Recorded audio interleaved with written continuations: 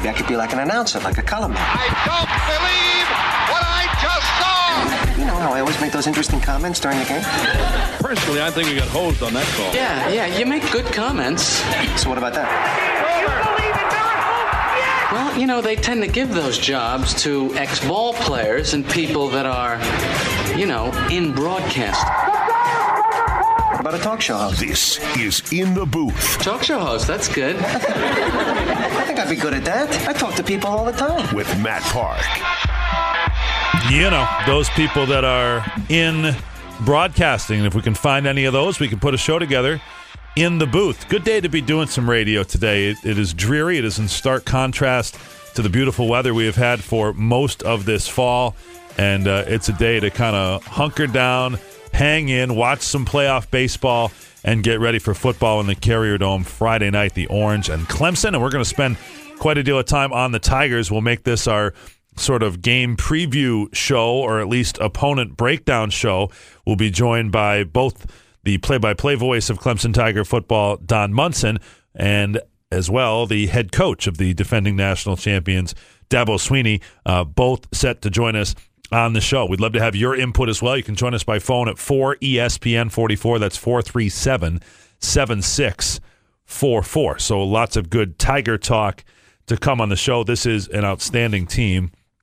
Wednesday's the day that we work on the Syracuse Sidelines program that airs on Spectrum News Thursday nights at 7 o'clock, and put a lot of that together. So I spend a good deal of time with Coach Babers on Wednesday mornings and talking with him about this game, and it is such a daunting task. You look at the amount of talent and production on this Clemson team, the experience, and not just guys that have played, but have played in big conference and national championship winning games. And the defensive line is hard to take your eyes off. These are destructive forces. 4 starters across the line, each individually responsible for at least 2 sacks personally. As a team, 22 sacks in 6 games. Coach says, well, historically, to pull off an upset like this, you got to score in the 30s against a team like this. Clemson has allowed 68 points for the season in 6 games. Of the 68, 42 of those are in the fourth quarter, which would indicate they've let their foot off the gas pedal a little bit. They have allowed 26 points in the first 3 quarters for the year. So the starters, let's round up a little bit and say they've given up 40 points. They've scored a lot more than 40. That's why they've won all 6 games this season and 11 in a row. So we'll get back into the Tigers in just a bit. I want to follow up on a big topic of yesterday's discussion, and then one that wasn't a topic and very rarely is on this or any other program in the first couple of minutes we have off the top of the show. Yesterday, we spent a good deal of time on the New York Mets purchase of the Syracuse Chiefs. We visited with our friend Matt Michael, who's been in and around that story for a long time, going back to the 90s in terms of covering the Chiefs beat on an everyday basis for the Post-Standard, and then certainly throughout that time, the management and ownership of the team, an important story, and it continues to be. And the Mets had a press conference here yesterday, bringing all the big guns, including Jeff Wilpon. He and his father own the team. Sandy Alderson, the general manager. Matt Harvey making an appearance at the press conference. Would love to have heard hey, Matt, we need you to come do. Well, but hey, listen, you've put us through enough. You're getting on the plane. You're coming with us to Syracuse today. So Matt Harvey in the appearance, that made a nice first impression. And Joni Mahoney and company up there in the photo op that I saw. And the big question we had yesterday at this time, what would be the lease situation and what is the commitment on the Mets in terms of keeping the team here? Will they put money into the stadium, et cetera? And a lot of that obviously still is to be determined, and it's going to be based on their actions, not on their initial words here. But the basic answers to the questions that we were raising yesterday, and we'll try to get more when this is a little bit more topical, is that the lease between the team and the city runs through 2025, so the Mets assume that, and that would keep the team here through 2025. And the Mets say, quote from Jeff Wilpon, "We plan to be here for the long haul. We've given them our word that we're going to be here. We plan to be here for the long term," is a quote in today's Daily Orange as I look at it from Jeff Wilpon, the owner of the Mets. Governor Cuomo was here talking about the synergy of the Mets kind of keeping their teams local. I'm not sure why that's necessarily a state concern, but it does put the Mets with 3 minor league affiliates in the state. They would have Brooklyn for their New York Penn League team, short season team, Binghamton for their AA team, and Syracuse for their AAA team, with their A-ball teams in the South at Port St. Lucie, their spring training complex, as well as Columbia, South Carolina. And that's how major league teams want to be set up. I also found it interesting that Las Vegas yesterday announced that they have earmarked $80 million for a new AAA baseball stadium in Las Vegas. So Las Vegas is going to be a happening city here in a couple of years that is going to go from a AAA team and minor league hockey in poor facilities to National Hockey League, National Football League, and AAA baseball in a beautiful brand new $80 million facility. So that might be a little more desirable now for the West Coast-based Major League Baseball teams to have their affiliate in Las Vegas. The Dodgers have, and some other teams over the years have been in there, but of late it's been Eastern-based Eastern-based Major League teams. And so, for instance, the New York Mets, they want no part of being in Las Vegas, and that was the driving force behind their purchase of the Chiefs to have a geographically suitable AAA operation. So more to come on that. Looking forward to seeing that. So we talked about that a lot yesterday. How much, Paulie, did we talk about the U.S. men's national team yesterday?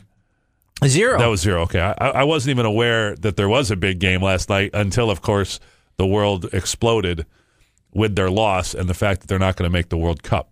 The outrage was immediate. It's incredible. It was People immediate. love, not only do they love their soccer, they love to tell you about their soccer, and they love to show you how sophisticated they are because they're into soccer and you're not. It's the same thing. Like, we can go to the local grocery store here, and the foo-foo-ier ones, they have the imported European sparkling, it's Orange Crush, right? It's Sun-Kissed, but they put some other label on, and you feel better about it. So people love their soccer. And what a disaster it appears to be as a country of 300 million lost on the field to a country of 1.3 million, Trinidad and Tobago, taking the Yanks down last night with a real cracker. There was a long goal. That's what you call it, Paul, or a howler, a wonder strike, a goal from long range. But here's the only thing I'm going to say about it, because I don't really – I can appreciate soccer. I don't watch it religiously. I would certainly watch the World Cup.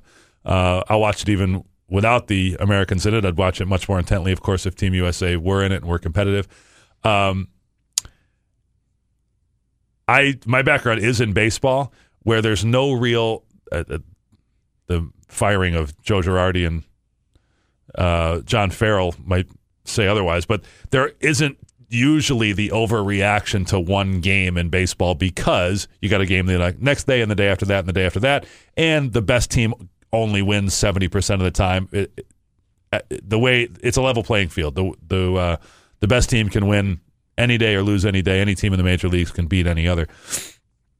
In soccer, where by definition well-played games are 1-0, 2-1, it's incredible the reaction that people have about games that hinge on one play, right? So everybody was going around the internet to Taylor Twellman, and hey, look at him going berserk, and he is going berserk. And the United States shouldn't lose to Trinidad and Tobago probably in anything except sun. But and ampersands. But the whole idea of complete outrage, clean house, fire everybody, there's obviously issues. I want to learn more about it, and if I do learn more about it, we'll share it here on the show. I want to talk to people that know more about soccer, and people say, hey, level the whole system, start over. I'd like to know more about that and how one would go about doing that and to what end. It will make ESPN Radio interesting because they carry most of those games, and with no U.S. in it, I can't imagine that the listenership will be anywhere near. You know, I would follow Syracuse soccer a little bit. They're having a tough go with a lot of new players this year, and it's a pretty big fall off from where they've been in the last couple of years. They recently lost 4 consecutive home games. In fact, I think it's 5 in a row now. But the way the program is constructed here, and one of the reasons they've been good, a lot of their players are European. Well, that tells me that you're not going to be competitive in men's college soccer by recruiting, because what I hear is the problem is players don't get any better when they're 15 to 18 in America, and that's who you're recruiting if you're trying to build college soccer. Here, pretty good men's college soccer program, and their players are from all over Europe. So, and some Americans, but all over. They have like Sweden passing to Utica, over to Dutch, back to English, over to Liverpool High School, so it's an unusual team there, and one of their better players from Colorado, et cetera. So they've got a mix, but want to learn more about that, and what more we learn, we will share here. All right, from here on out, Tiger Talk. The rest of the way, we'll visit with Don Munson, our counterpart at Clemson, their football play-by-play announcer, football and baseball, and we'll visit with Don when we come back. You're in the booth on ESPN Radio Syracuse. This is Brent Axe. Listen every Thursday at 5:30 as the head football coach of the Orange, Dino Babers, joins me on the block. Brought to you by Burdick BMW, Burdick Lexus, and Fair Rubbish Removal on ESPN Radio Syracuse. Be seen and be heard. It's a Friday night game as the Clemson Tigers invade the Dome. Pre-game at 5, kickoff at 7. Catch Syracuse football all season long on TK99 and ESPN AM 1200. This is In the Booth with Matt Park. In the booth on ESPN Radio Syracuse, brought to you by CH Insurance, CNYRealtor.com, and Burdick Ford. Good to have you along for the ride. It is indeed, as the voice guy said, a Friday night game in the Dome as the Orange take on the defending national champion Clemson Tigers. And the voice of the Tigers, the director of broadcasting at Clemson, is Don Munson. He joins us now. Hello, Don. How are you? Matt, I'm good. Hope that you're doing well. Appreciate you having me on. Absolutely, my friend. And I thought we'd start with just your recap of how much fun this has been. Football's a big deal at Clemson, and they were, for a long time, digging for that next championship since 81 and able to capture it last year. I bet it was a heck of a ride. No, it's been unbelievably fun. I continually tell people that I've got the best job on campus.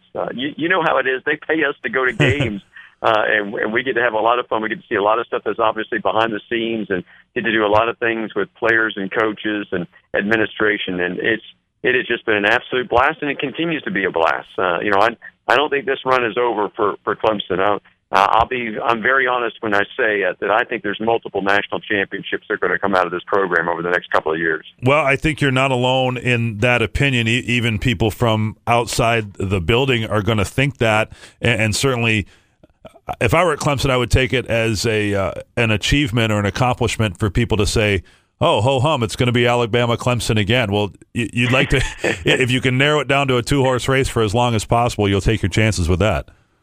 Yeah, but you can't get caught up in that.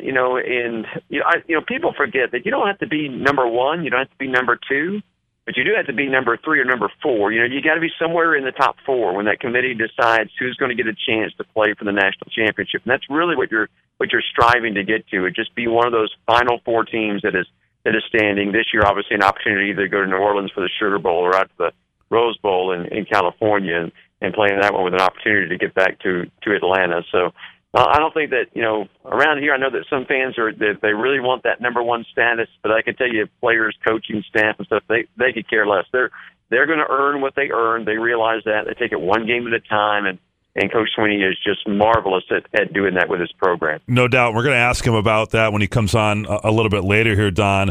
The thing I'm most curious to hear about from his perspective is how you balance the idea of momentum. You've won 11 in a row. This is clearly a sustainable program now and that type of thing versus the focus on one game to the next and how you use some of that enthusiasm and what the currency of the program right now, because this is the high point in Clemson football with the facility, the way recruiting is rolling. From where you sit, how do you evaluate, what it took over these recent years to kind of make the difference for this to be a program that rolls as opposed to a good team every now and again?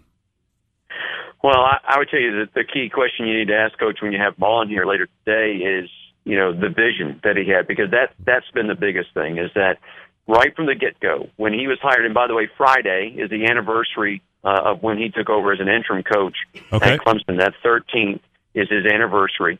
And right from the get-go, he's had this vision, and this is what Clemson has attained right now is part of the vision, but still there's more to the vision. And hopefully he can share that with you, that this is just the beginning, that the best is still yet to come for this football program and for this university. And he's been marvelous at selling that. Everybody has bought into it. And when I say everybody, I mean everybody, from the president to the team, players, student body, fan base. Everybody has bought into it. And I think to a man, everybody will tell you that, you know what, best is yet to come.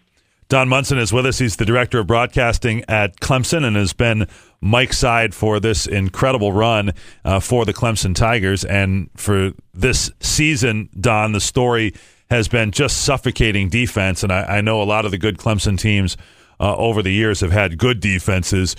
What about this one? Is this tops of them all?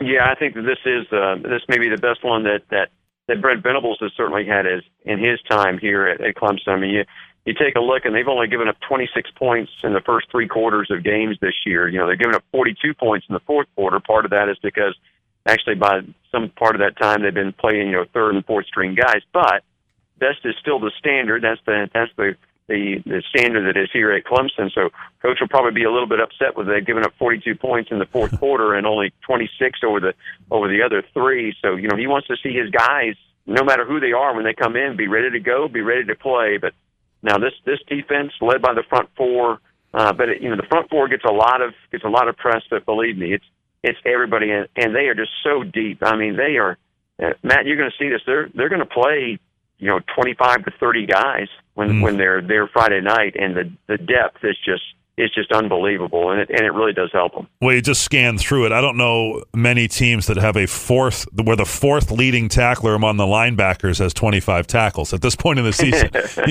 Gives you an idea. Unless it's at Virginia, where I think they inflate the tackle stats. If you notice, Virginia always leads the conference in tackles, but that's a inside baseball discussion for another time. I like that. I can see that. But every staff goes back, reevaluates the film, and the tackle stats always change. That's one of the things that I always point out on air is that, all right, these are the unofficial stats. So sure. We'll hear more on Monday or Tuesday when we get our stats in our hands and see what has actually happened according to film. Sure. So Deshaun Watson was a stud the last couple of years, and he's gone on. He's represented Clemson extremely well, jumping right in with the Houston Texans and in the Houston community, which I know has to make everybody proud there. And what before the season did you think you had in terms of Kelly Bryant? How is he matching up to that for now? And then I guess we'll touch on the injury status. Yeah, well, I think Kelly's a stud, and I thought that really right from the get-go. I thought that for a couple of years, as a matter of fact, and he's done a marvelous job of just kind of waiting his time here, and we've seen a lot of Clemson players do that. Vic Beasley didn't start here until his redshirt junior year that he really got significant snaps. Kevin Dodd didn't get significant snaps until his redshirt junior year. And so here's been Kelly, just been very patient. And this is the way that it used to be, Matt. You know this. Yeah. It used to be that at quarterback, man, you didn't play until you were a junior. I mean, it's a totally different world in which we live in now, where freshmen are stepping in, coming right in from high school and playing right away. Part of it is because of the 7-on-7 stuff and everything that is being done on the high school level. And so they're just much more prepared coming in. But this is old school, and Kelly is actually a better athlete than Deshaun. He certainly is a more physical and brutal kind of runner than Deshaun was, and he's just doing it in a different way. He's getting it done on the ground, but don't question his arm, don't question his throwing ability, because he can do that. He can beat you both ways. If they put 8 in the box and say, okay, we're going to go man-to-man on your wideouts and force your quarterback to beat you, Kelly Bryant can do that. But if you're going to just sit back there in a soft 2 deep and allow the running game to get going, and then he'll do that to you as well. He's kind of like the perfect complement, I think, coming off of Deshaun to this offense. And this offense has just kind of clicked along with him at quarterback. 7 rushing touchdowns so far this year for Kelly Bryant, which puts him really, when you look at maybe adjust slightly for playing time, puts him just shy of Eric Dungey status in terms of the number of rushing touchdowns that Eric has, leading the team and becoming a dual threat. I know Coach Swinney has said a lot of very positive things this week about Syracuse. I would imagine he does that every week about the opponent. To what degree do you feel like they're legitimately concerned about the tempo or the conditions here, Don? And is there anything else on the schedule for Clemson this year that's approximated what Syracuse does? I would say that maybe, certainly the tempo is the thing, because we're not going to play anybody else in the country that plays at a quicker tempo than what Dino Babers wants to do with his offense. And so, I've been over there watching practice this week, and poor Brent Venables is just wearing out the scout team guys right now. They're begging for mercy right now with the way the tempo that they're running things at right now. So I think they'll be prepared from that standpoint. And again, just the number of bodies that they'll be able to play on the defensive side of the ball, I think will certainly help them out pretty well.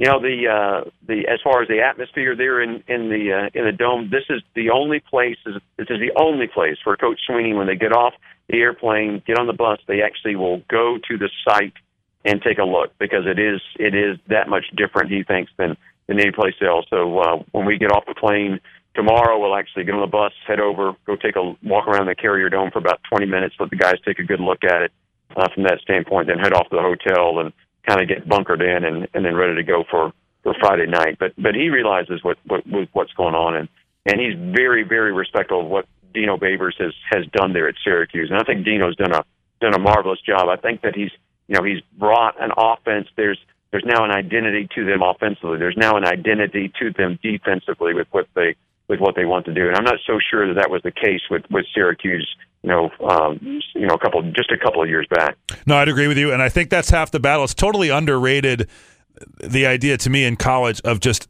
having a plan. It doesn't necessarily mean it needs to be the right one or the perfect one.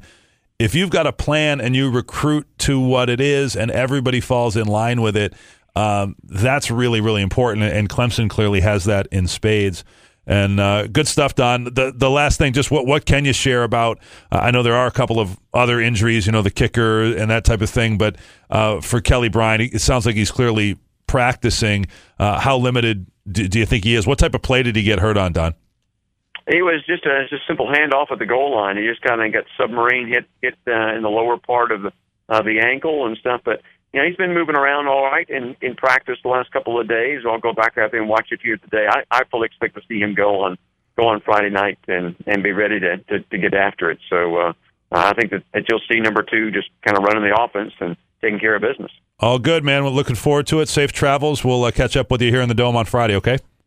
Sounds good. Thanks, brother. That's Don Munson, the play-by-play voice of Clemson Tiger football and baseball. Very tight with Coach Swinney, good guy. And we'll have Coach Swinney coming on here in just a few moments. You're listening in the booth on ESPN Radio Syracuse. Live from the dboffers.com, powered by Drivers Village Studio. This is ESPN Radio. 97.7 FM Syracuse. And 100.1 FM Oswego. Do we care? Interesting. I doubt it. No, wait, the other thing. Tedious. But we will do this segment anyway. Don't care anymore. Here's Joe Salzone. I don't care no more. The Boston Red Sox are now looking for a new manager. John Farrell had 1 year left on his contract. Dave Dombrowski, president of baseball operations for the Red Sox, says the clubhouse needs a new voice and a fresh public face. I also heard where he said something to the effect of this is related to an issue that would not have been fixed regardless of the outcomes of the games, which is a very odd thing to say, and I apologize for not knowing more closely exactly what he's referring to here. I'm blown away by how quick the trigger is pulled on some of these. I mean, John Farrell, has the Red Sox, maybe you should say they should be there based on the payroll, but the Red Sox are right there. Joe Girardi has the Yankees right there, maybe a year ahead. He obviously blew it with the lack of a replay here recently and admitted as such, and we're ready to run them right out. Amazing to me to see how these particular jobs change hands. Yeah, Yankees, Red Sox are different animals. They're not cut off everybody. Patience. Tito Francona is probably the best manager in baseball. I mean, he's right up there. He and Joe Madden, really, really good, and there's a lot of other good ones, but not everyone can work in New York, Boston, Philly, I guess, maybe to a lesser extent. The New York Knicks, now the latest NBA team to wear an advertising patch on their jerseys. A team announcing the logo for the website publishing platform Squarespace will be part of team jerseys. 16 other NBA teams have included advertising in team jerseys. Yeah, I don't care. If you're going to... It's one of those things you'll forget about. They'll fade into the landscape, and then it'll be the new normal, and then future it'll be like soccer where I don't like that, where the name of the sponsor is more prominent than the name of the team itself. But if anybody's going to have it, New York should. They can leverage their market and exposure. And doctors normally see a jump in cases of head lice this time of the year, but apparently it has nothing to do with the start of the new school year. Officials say the spike in lice come from Halloween costumes. It's suggested you don't try on Halloween masks and wigs in stores. And you just got a haircut, too. Coincidence? No, one has nothing to do with the other. Okay. That's a big thing on social media, people putting on those masks and snapping pictures at Walmarts and other places like that. I could see it. Without committing to it? The carrier of head lice is creepy for a lot of reasons. The Donald Trump mask. All right, let's move along. National championship football coach about to come on. Let's nip the head lice discussion in the bud in the booth on ESPN Radio Syracuse. This is In the Booth with Matt Park.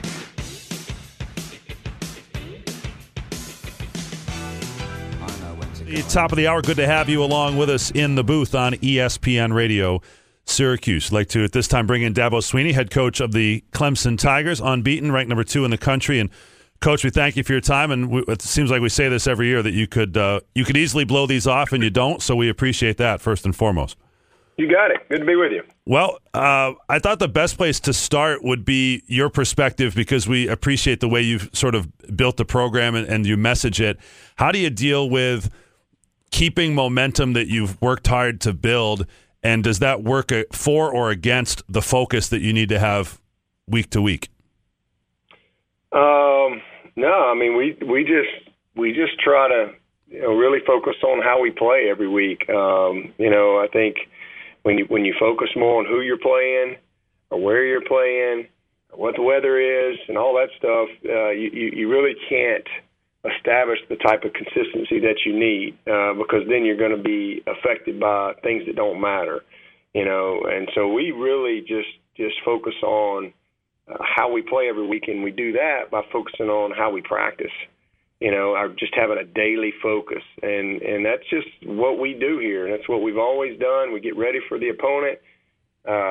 We just try to make every game, the biggest game of the year, and it's kind of got its own message each and every week, and we have fun with it, and that's the other thing. We try to have fun along the way so that it doesn't become a grind, that you just enjoy the journey. And I mean, the season's flying by. You only get 12 of these opportunities. We work all year long for 12 days. 12 days really kind of determine your season, kind of determine your swag, if you will, in the off season. And so, I mean, we just put everything we got into each and every week. We really do. And, our guys have bought into that. We work hard at developing leadership on this team, because I think you got to have that great leadership. You got to have good chemistry and good morale. Each and every week, that's what we say. It's like a big rolling rock. You sometimes when you start pushing it's really hard in the beginning to get it moving. But then once you get it moving, you get that momentum. You're really not pushing any harder. It's just because of the momentum. It moves easier, and but you still got to put that effort into it. You still got to push, and so that's what we talk about and focus on every week. Well, it seems to have a lot of positive ramifications of that. One would be the building of depth, because I know that your starting jobs are not all that safe, and the next guy is pretty good too. Yeah, we really, that's something that we're very committed to here, because we're at a point now in our program where we have a lot of guys that want to come here. And so, I think you've got to continue to nurture and focus on the type of culture that you have, the type of culture that you want to have or maintain. And so that's all about who you bring in, and so I'm very, very focused and very disciplined on, not the guy wearing the helmet, but who's in the helmet, not who's playing, but who is the person that's coming in here. because you want to have the right fit, because we got a lot of good players.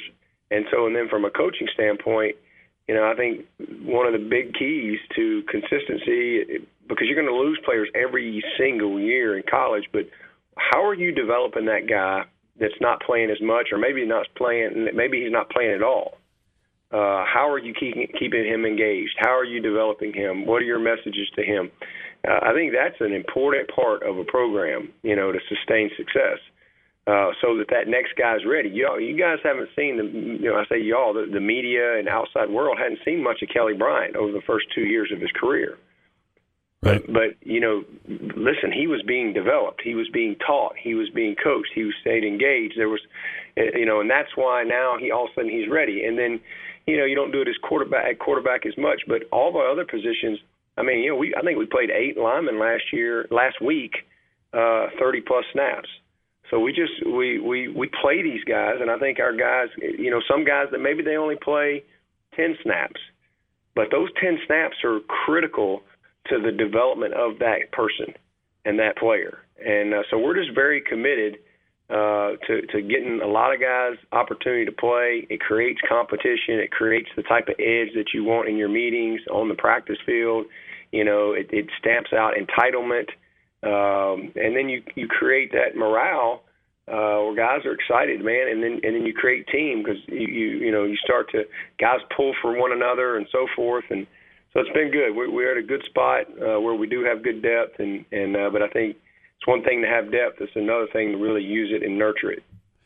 Dabo Swinney is our guest head coach of the Clemson Tigers. They've won 11 in a row, and to back up what you're talking about in terms of the depth of production. You've got 4 linebackers that have at least 25 tackles. You have 7 defensive backs in double-digit tackles so far this year. This has been an extraordinary defense.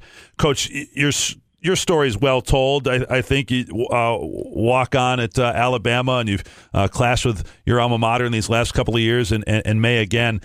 If you could take us back to that time when you either were a college player or when you were out of football and kind of coming back into coaching, in your wildest dreams, this idea of where you are now, how close is it to what you dreamt about in terms of, if someday I get a chance, this is how I'm going to put my program together?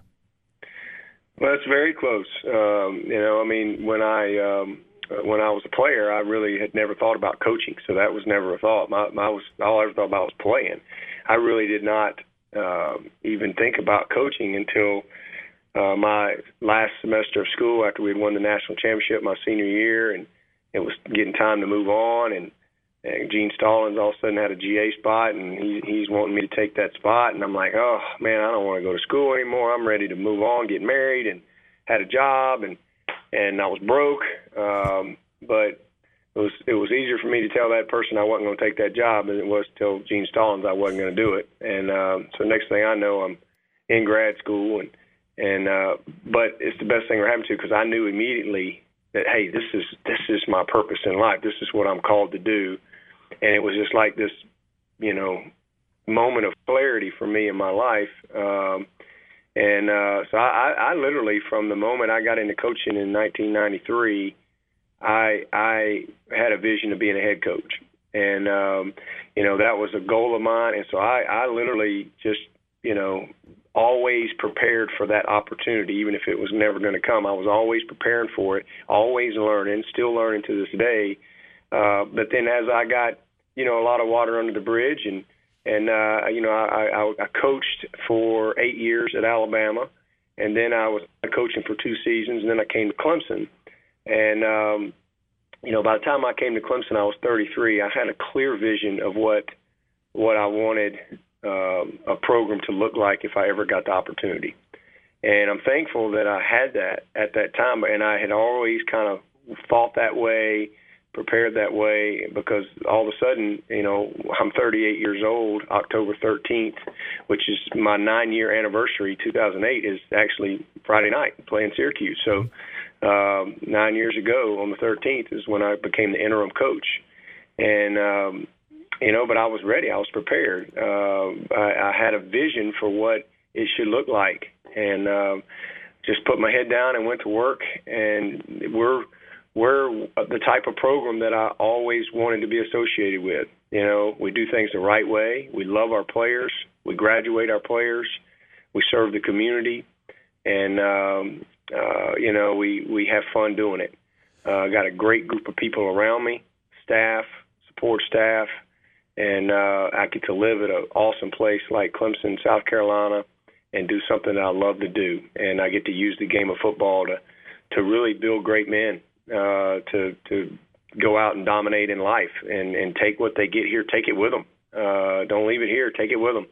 And so it's been a real blessing. It's been an awesome 9 years, and you know, hopefully I got a few more in me. Well, you ought to be awfully proud of Deshaun Watson of late in the way that he's represented Clemson and spread the word a bit, and I know you are. A couple of quick ones, Coach, on the game, and we'll turn you loose. Okay. With Kelly Bryant, you know, to what degree is he limited? How do you go into the game? Do you either go full bore and then have to take him out if need be? Is he ready to go full bore? That sort of thing, or do you have to protect him in some way? No, we're going. We're this is the biggest game of the year. We're going to win, and we're going to put our best foot forward. And Kelly will be ready to roll. And lastly, how do you? I know you've been very complimentary this week about Syracuse's recent growth and development, and the type of challenges they present with the offense. Yep. How do you manage it from your perspective? What are the most important things you've dealt with this week during practice on your defense to get ready?